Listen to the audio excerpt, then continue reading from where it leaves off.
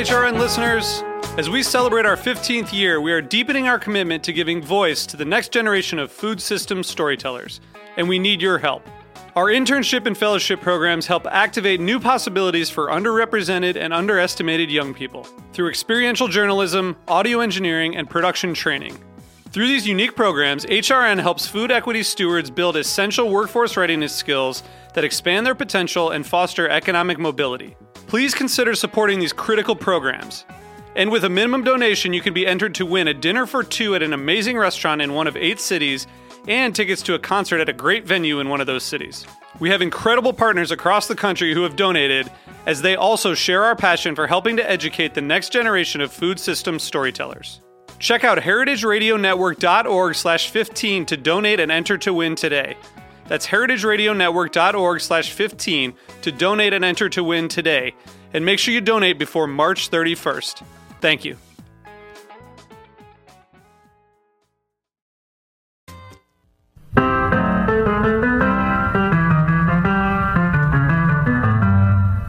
You're listening to HeritageRadioNetwork.com, bringing you the freshest radio in Brooklyn since 2009. Hear directly from chefs to farmers, artists to architects, authors to brewers, and everyone in between.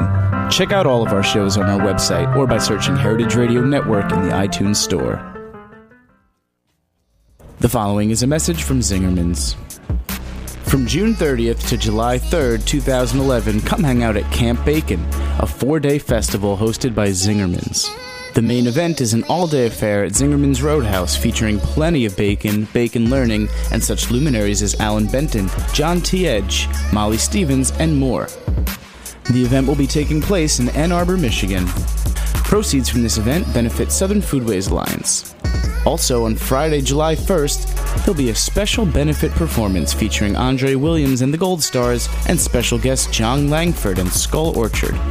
Visit www.zingermanscampbacon.com for more information and for tickets. Once again, that's www.zingermanscampbacon.com.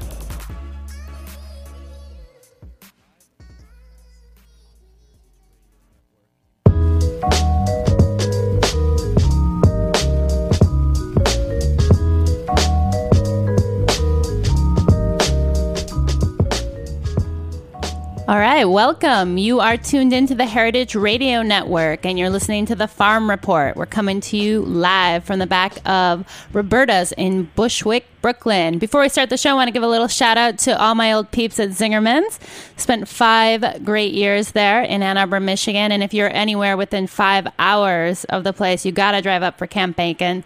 It's crazy. You've never seen bacon like this. Just do it. But today, I'm also excited to introduce my guest, Debbie Ball of Eagle Bridge Custom Meats. Debbie, how are you? I'm fine, Erin. How are you this afternoon? Good, good. How about you? Are you a bacon fan? Is there anything better? I really don't know. I mean, I feel like I have so many vegetarian friends who have been like brought over to the correct side by bacon. It's such a seductive meat, right? Yes, it is. It's awesome. And you guys do a lot of smoking up there at Eagle Bridge, right? We do. We do over a whole variety of different smoked products, everything from, as you just mentioned, delicious smoked bacon for a lot of our friends, and also we do a variety of smoked sausages as well. Yeah, that is good stuff. And I know, you are the processor of choice for my friends at Flying Pigs Farm, and you can definitely get a taste of some of Eagle Bridge's work at the Farmers Market this weekend, Friday and Saturday. Flying Pigs will be at Union Square on Friday and then at Grand Armory Plaza Friday and Saturday if you want to stock up for the 4th of July holiday. But today we want to kind of continue a little bit where we left off last week. We had Nick Phantasma of Paradise Lockers in talking about slaughterhouses in the Midwest. And Debbie, you and your brother run a slaughterhouse here in the Northeast up in Eagle Bridge, New York. That's about, 3.5 hours north of the station? That's correct. We're about 3 hours north of the city. That's right. Awesome. And so I'd like to start out with a little bit of history of like how you guys got going with the shop and just what's been happening there over the last couple of years and kind of getting the lay of the land for our guests. Sure. We're in our 7th year of operation. We started our operation as a processor, working with farmers, local farmers who were raising their animals for sale primarily as freezer meat, and we were operating under New York State inspection. So the animals were farm dressed, so killed on the farm, and then they were brought to us for packaging and processing. And as time went on, the demand and the request for product that was processed under USDA inspection continued to grow, and a lot of our farmers were branching out, looking for ways to help sustain their business and grow their business, and for that they needed to be able to have their animals slaughtered under inspection and then processed under federal inspection so that they could market their products anywhere, any channel throughout the country. So without that kind of USDA seal of approval, how can farmers sell their meat? They're very limited in terms of what they can do. Generally, in New York State, it means that they are marketing their product exclusively within New York, and that they are selling basically as freezer trade. So it's a product that's not for resale at that point, unless it's processed under inspection. Okay. So you guys made the transition, and you added on to the processing facility. You added the slaughtering facility, and that was October will be your 2nd year anniversary, right? That's correct, right. At the end of October, we're coming up on our 2nd year that we've been operating the slaughterhouse, which we added, so that then farmers had the option to be able to bring us the animals. Well, their choice at that point was to bring us the animals, and we handle the processing from start to finish. So we do slaughter under federal inspection. We are then, and then we do all of the processing, including all of the smoked and specialty products that we make as well under inspection at our facility. Okay, and so, we talked with Nick a little bit last week about kind of the size of their operation. What is the size of the operation up at Eagle Bridge? I mean, you guys are doing what animals, and kind of what's a general week look like as far as volume for the slaughtering side? Right. We're small in the scope of things, I guess, but what we do is we do all species. So we're doing goats, we're doing lambs, we're doing I shouldn't say all species. We're doing goats, we're doing lambs, we're doing beef, and we're doing pigs. Typically, we do beef a couple of days a week. It's around usually a total of about 20 head that we process in a week. Okay. Pigs we do 1 day a week, and we do about 30 to 35 pigs in a day. And then 1 day a week we do smaller animals, and that, again, the goats and the lambs, and that usually is about 50 that we handle on that particular day. Yeah, we were just chatting earlier this week about the No Goat Left Behind project that we're working on for the fall, kind of taking a look at dairy goats in the Northeast. And thinking about kind of issues that are specific to the Northeast, one of the things that you hear a lot about is farmers having access to slaughtering facilities, and that's a lot different. Seems like in the Midwest there's a bigger concentration where that's not so much of an issue. Now, as far as demand, I mean, how far are your farmers traveling to get to you to use your facilities? We have farmers that are coming from up to like 100 or 150 miles away. A large portion of the farmers that we support are in Columbia County, and also we reach out as far west as out to the Utica area, actually. Because of where we're located, we also reach over into southern Vermont and into western Massachusetts as well. And then, of course, sitting in southern Washington County, there's a whole variety of farmers that are here that we also work with as well. What would you say, I mean, since the build-out of the slaughtering facility is still pretty fresh in your mind, I mean, would you say that the East Coast has any particular challenges or hurdles that might set it apart from what's happening in the Midwest or the West Coast? Well, I think one of the reasons that we initially decided to even enter the business, even on before we decided to go under inspection, was there is such a huge demand for the service, and the waiting times are very long, and it makes it difficult again for the farmer to expand their business. I think some things that also happened in the Northeast over the past, I'm going to say the past 10, 12 years, is that you saw many of the slaughterhouses decide that it was not profitable or practical for them to stay in business. And then there were also, within our specific region, there were several that unfortunately went through fires or damage that were actually they were closed and never reopened. So there was a huge bottleneck of work that needed to happen and animals that needed to be processed without much room for any place for people to go. And so that's probably the biggest challenge that we see. Okay.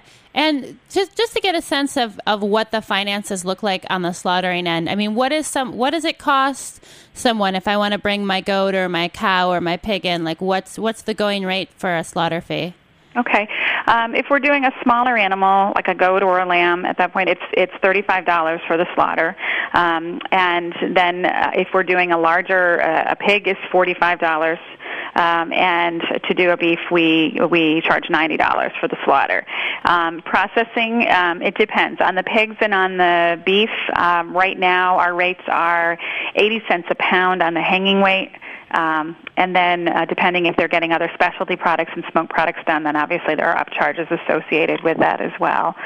But it's fair. I would say the demand for local product, for quality product, is certainly out there. And so our farmers are anxious to grow their business and have grown their business over the last couple of years and expanded with us. And we do the best we can to. It's the pricey business because of a lot of the infrastructure and the costs associated with the insurances and things that are for liability and workers' comp.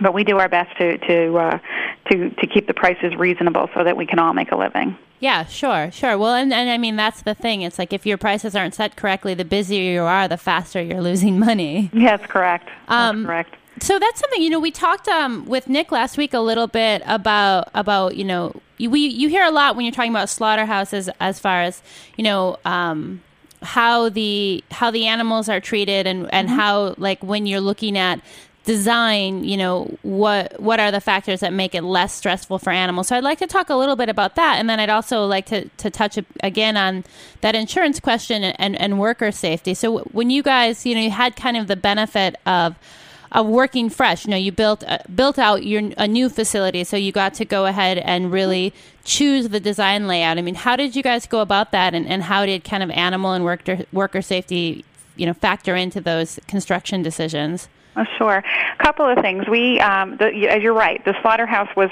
brand new for us, and we revamped some of the space that we had for holding pens and things at that time. We spent the better part of probably almost 2 years really researching and making getting some ideas together about, first of all, were we going to make that leap into go under USDA inspection? And if we did, what did we want to accomplish, and how did we want to make sure that we had the most efficient operation and safe operation that we could? So we traveled, we did a lot of things. We talked to people all over the country, everything from looking at mobile processing units to traditional brick and mortar operations. We traveled throughout the Northeast to talk to and pick the brains of anybody that would let us in. And because there's such a demand for the service, I think we find that a lot of times as processors we tend to be fairly collaborative in our efforts. So we spent a lot of time researching. We also did a lot of reading. We did a lot of work online, looking at the work that Temple Grandin had done, as well as others, and thinking about how we were going to set up the operation.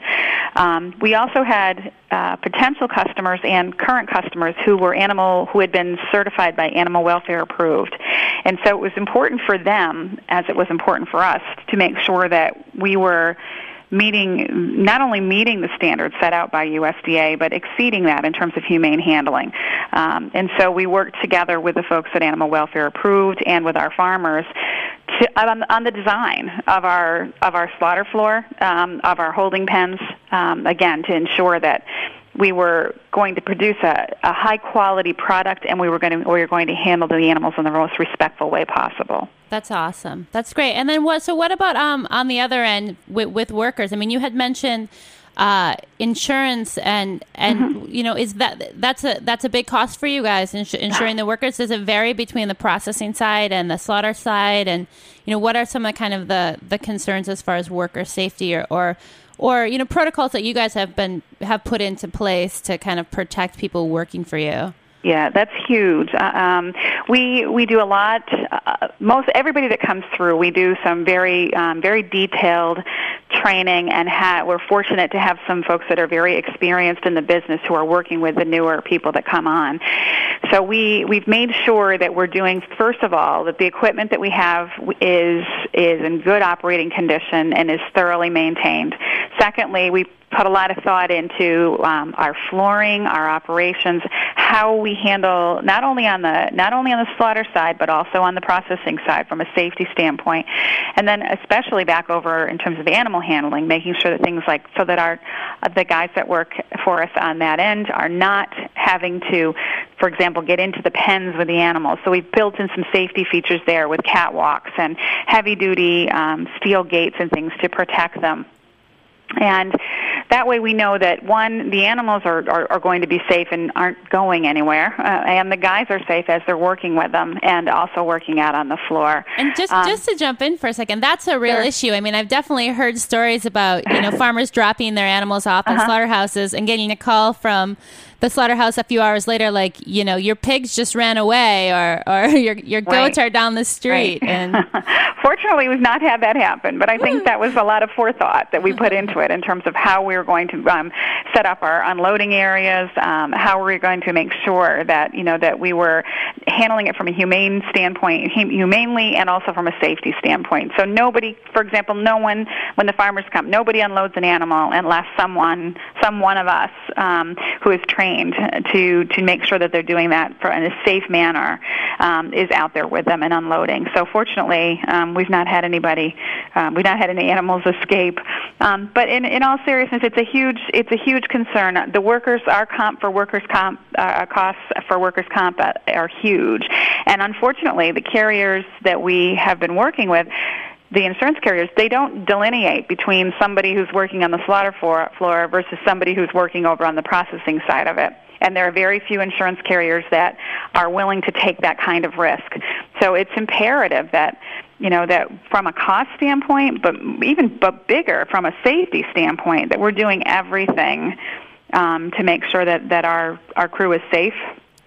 And that allows us to minimize the risk from a safety standpoint and from a financial standpoint. Well, that's awesome. So when we're going to take a quick break, and when we come back, I want to pick up where we left off with Nick last week and talk about the processing end. Okay, sounds great.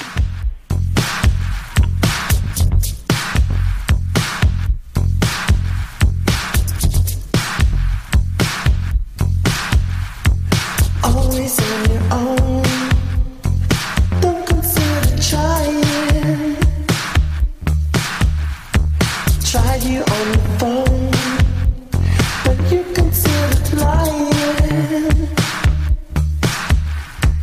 Never had a doubt I'm losing. So I'm tired in my room, trying to be careful.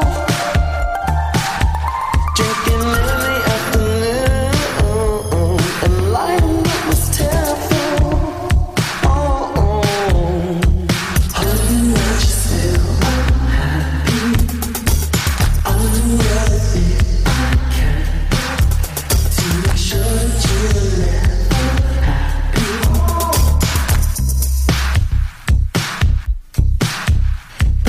This is a public service announcement from Heritage Radio Network. Every Tuesday at noon, Dave Arnold, the author of CookingIssues.com, will discuss new and innovative techniques, equipment, and ingredients. Call in with your own questions to see if Dave and the crew can solve your cooking issues. Again, that's Tuesdays at noon on the Heritage Radio Network. Okay, we are back, and you're tuned into the Farm Report. We are on the line with Debbie Ball of Eagle Bridge Custom Meats. Debbie, before the break, we were talking about, staff safety issues. And I wanted to ask you, when we were talking with Nick last week, he had mentioned that most of the people they bring on have absolutely no experience in the slaughter or the processing end of the business, and that they are, training people from scratch more or less. Is that the case for you guys too, or are you able to kind of tap into, a worker pool with some skill set that is in line? Yeah, that's very true for our operation as well. We're fortunate that we have two or three guys that work for us that are experienced meat cutters and an experienced butcher. However, almost everyone else, and there are a total of 14 of us that are working there now, had little to no experience at all in that field. So training and really making sure that you have people that are that care about what they're doing and are cognizant of how to keep themselves and the product safe is huge, and it's a huge undertaking every day. Wow. Okay. So we hopefully, that'll change as things move forward. I mean, we were talking with Nick about kind of this rise of, in New York, you're seeing it a lot, this rise of, butchers and meat cutters as kind of the rock stars of the food world and sex symbols. And you're seeing them on top, on the front of magazines and in spreads of the New York Times. So hopefully some of that, updated profiling will drive more people into that business. Although I have to say, it might not drive them up to Eagle Bridge, New York. We'll see. It's certainly getting a lot of attention. Yeah. And that's a topic that comes up all the time when I'm talking to people within the industry, is that it's an aging industry, and that there is a definite need for programs similar to the program. There's a program through SUNY Cobleskill, but there are those kinds of needs for that kind of training to help develop those skills and to entice young people to want to go into the business and to learn this skill or this trade and this art in some respects to handling the product. Yeah, and live the lifestyle. I know I drove up to Eagle Bridge a few weeks ago to pick up some goats for a butchering demo that we did at the French Culinary Institute with Zach Palacio. And when I pulled up to the back to pick up the animals, Ed, one of your butchers, came out, and I was admiring his new ride. He's got an old school Mercedes. He traded in for a friend. I guess he does a lot of work for cars, and I was like, you know what? Your status is going up, my friend. Now you're tooling around in the Mercedes. I'm like, it's happening. It's happening. There we go. And what better place to do it than beautiful southern Washington County, right?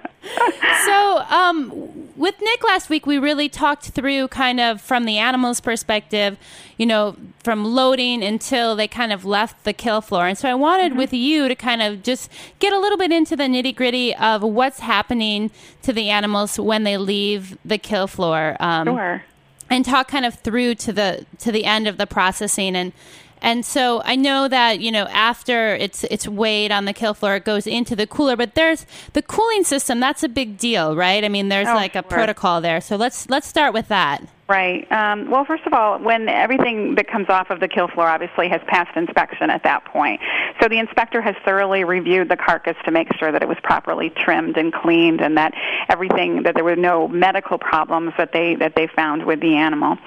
From there, it moves into, we have a series of coolers, actually. The first cooler that it moves into is a kind of a blast cooler that brings the carcass down, what we call down to temperature, which means it has to, by our plans, it has to get down to at least 40 external surface temperature. Okay, just below the surface, has to be below 40 degrees by the time within 24 hours. From there, often the pigs will then, within the next couple of days, once it's down to temp, is when they start to actually do the cutting. Okay. And or the animals might be going out in a refrigerated vehicle, in half a pig, whole pig, on its way to a restaurant. To a chef, very often in the city. The beef is a little bit different. The beef will go through that same, it has to get down to temp. But then our beef moves into another cooler, a holding cooler, and the carcass hangs for about 10 to 14 days generally.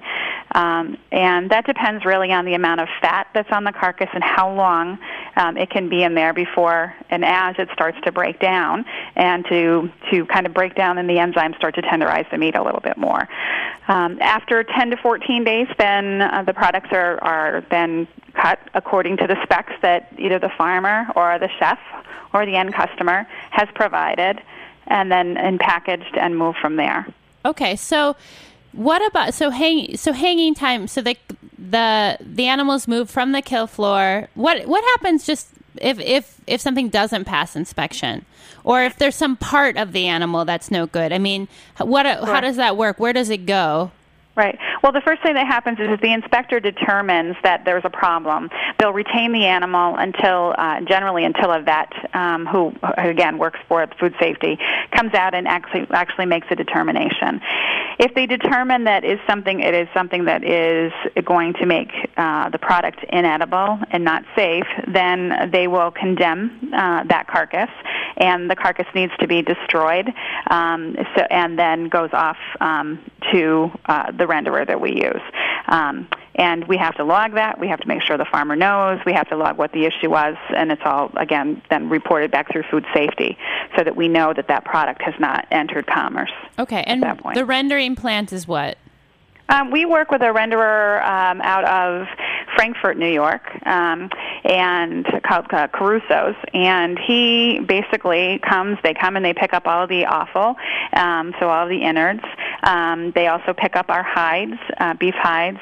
They'll take, again, any carcass that's been condemned at that point, and then they have various channels that they remarket the products, whether it be the hides, whether it be the byproducts that are there. So they go off with a renderer each week. And how much do you get paid for that? Well, right now they pay us a low premium a low amount that is on per pound that they take out. We typically have anywhere from 10 to 15,000 pounds that go out, and in the market varies. Sometimes there's nothing that's paid, and then sometimes they're depending on the demand that they have for product, they'll pay somewhere between a few cents on the pound for that every week. The hides is a different story. Again, the hides, the beef hides, go off and are tanned and made into leather. It really depends on the demand on the market, and I've seen hide prices be at times where over the years where it's not even worth it to save the hide sometimes, and as much as being up in the low $50 to $55 a hide over the last couple of years. It's hit a peak. And those are things that you guys are kind of like price takers. You're not like really in a position to negotiate, because if they don't take it, then you're stuck with that 10 or 15,000 pounds of. Absolutely, and there have been times too when we actually had to pay to get rid of that, to dispose of that. So being in a position now where we can work with somebody who has another way to market that product, if you will, has put us in a better position and a better cash flow, better financial position, certainly. Yeah, that was one of the things we didn't talk about with Nick that is just reminding me now, kind of talking about this issue is, and I remember from when you guys were doing your build out, the issue of sewage, because you're doing so much washing, on the kill floor, in the processing floor, in addition to kind of any other materials that are going to kind of go out the drain. Right. That was a big part of your build-out plan. Yes, that was very, very big for us. We half joke, although I think most if it's not a joke, about we probably have as much money under the ground as we do above to support the operation. Obviously, we live in a very rural community. There's not a municipal water source or sewer source that is here. So we had to put in a very elaborate system to be able to catch the waste products, the waste water. We use hundreds of gallons of water every day, and there had to be special grease traps and things that were built into to be able to maintain the system. Leach fields that were put in so that we could ensure that we were maintaining the integrity of the land around us, and we live here. This is home. So I mean, quite literally. I know. Literally, your brother Steve is literally up the hill from. He's on one hill and I live on the other. Okay, yeah. So you're right there. So we're right there. So we needed to make sure that obviously what we were doing was safe, maintaining the integrity of the land, and also, taking care of what we needed to do. So that was a huge investment, just the money that was going into to support getting rid of all the wastewater. All right, cool. Well, so the animals have gone through like the multiple cooling systems. They've hung for the time that's determined both by, I mean, that's not a regulated thing, the hanging time. No. That's like a preference of the farmer, and I'm assuming a space issue for you guys. That's because correct. if I want to hang my beef, to dry age for, I don't even know, another extra week or something, I have to assume that there's some negotiation that happens there with regards to That's kind right. of space. It's very difficult to be able to hang that for more than like 10 to 14 days from a space standpoint, and also just because of that, you have to have such controlled conditions to be able to do that as well. Probably the neatest part about the operation too, though, Aaron, is once it gets past that point, and I know you're familiar with that. We make, we make a variety of specialty products, everything from, delicious steaks that we cut from the beef that is there, but we also make some awesome hot dogs that we produce and that are sold in various venues, again throughout the state and certainly down in the city. We work with a variety of different butchers that we're helping them to come up with some superior product. We make all different types of sausages, bacon, hams, so it's all the smoked products, kibasi, liverwurst, you name it. So that's probably the thing that we're best known for is our high quality and all of the specialty products that we offer. So if people want to purchase some of those specialty products like directly from you, can they do that if they're up in Washington County, or do you do any kind of mail order, or where would you direct them? Oh, unfortunately, we do not have a retail store. We process for all of our farmers. They can certainly contact us, and we would be glad to to direct them to people that are within their area. Almost anywhere that you go within the Capital District here, and again, a lot of the farmers markets at Union Square and some of the other farmers markets in the city, you'll find our farmers and the work that we're doing. You'll find lamb, you'll find goat, you'll find the pork that you want and the beef. So I'm thinking about it. I know at Union Square you guys work with Flying Pigs, as I mentioned earlier. Yes. You work with Grazing Angus. Right. Cornerfield Farm. Right. I know they're all at Union Square. Right. We're also doing. We also do work with Kinderhook Farm, and they supply product to some of the butcher shops in Brooklyn and in the Bronx. We do a lot of work for Biancardi's up in the Bronx as well, supplying them with goats and lambs and things for them to be able to sell delicious cuts or sides of product is there as well. So that's awesome. Along with all the local farmers markets that are within a 50-mile radius of us.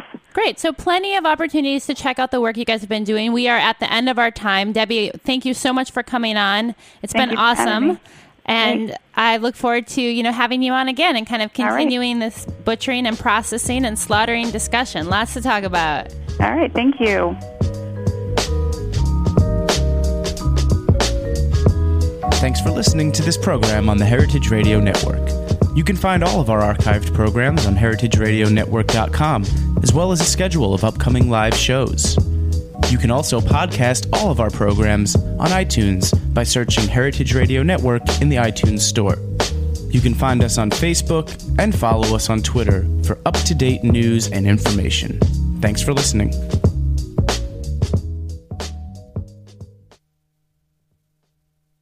Did you know we have a beer show? Check out a small clip from Beer Sessions Radio. All right, welcome back to Beer Sessions Radio on Heritage Radio Network. I'm Jimmy Carboni from Jimmy's Number 43, and I'm here with Ray Dieter from the DBA Bars. Hey, Jim. Ray, this is a fun show. We're drinking Belgian beer. We're drinking Ictigum, hanging out with the guys from 124 Rabbit Club. And we got Don and Wendy from Van Bergen the Wolf. Well, let's go back a little bit to kind of build your pedigree. So the two of your top brands that we love and that you have now, Scaldis and Saison DuPont. Yeah, exactly. Tell us how you met those guys, how you started working with them. Well, Saison DuPont was really... If you want to hear more, head over to heritageradionetwork.com, where new episodes of Beer Sessions are posted every week in our archive. And don't forget to subscribe to the podcast in iTunes.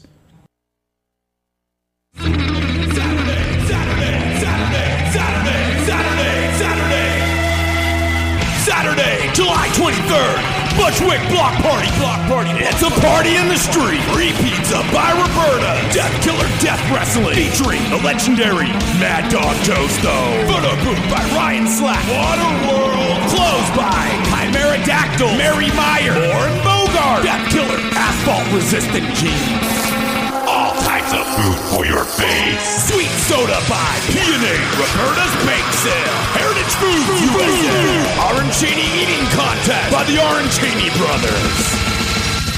Live music by Alex Truchin, Florida Paper Twin, Dang Sign, the Netherlands, Team Robespierre, Wild Yak, Tannheim, Night Show, yeah. Sponsored by Martin Greenfield Clother, Free Fitness Studio, Heritage Radio Network, Free Williamsburg, 6 Point Beer, Momo's Sushi Shack, Beer Box USA, Planet of the Fates, Bushwick Block Party. It's a party in the street all day long.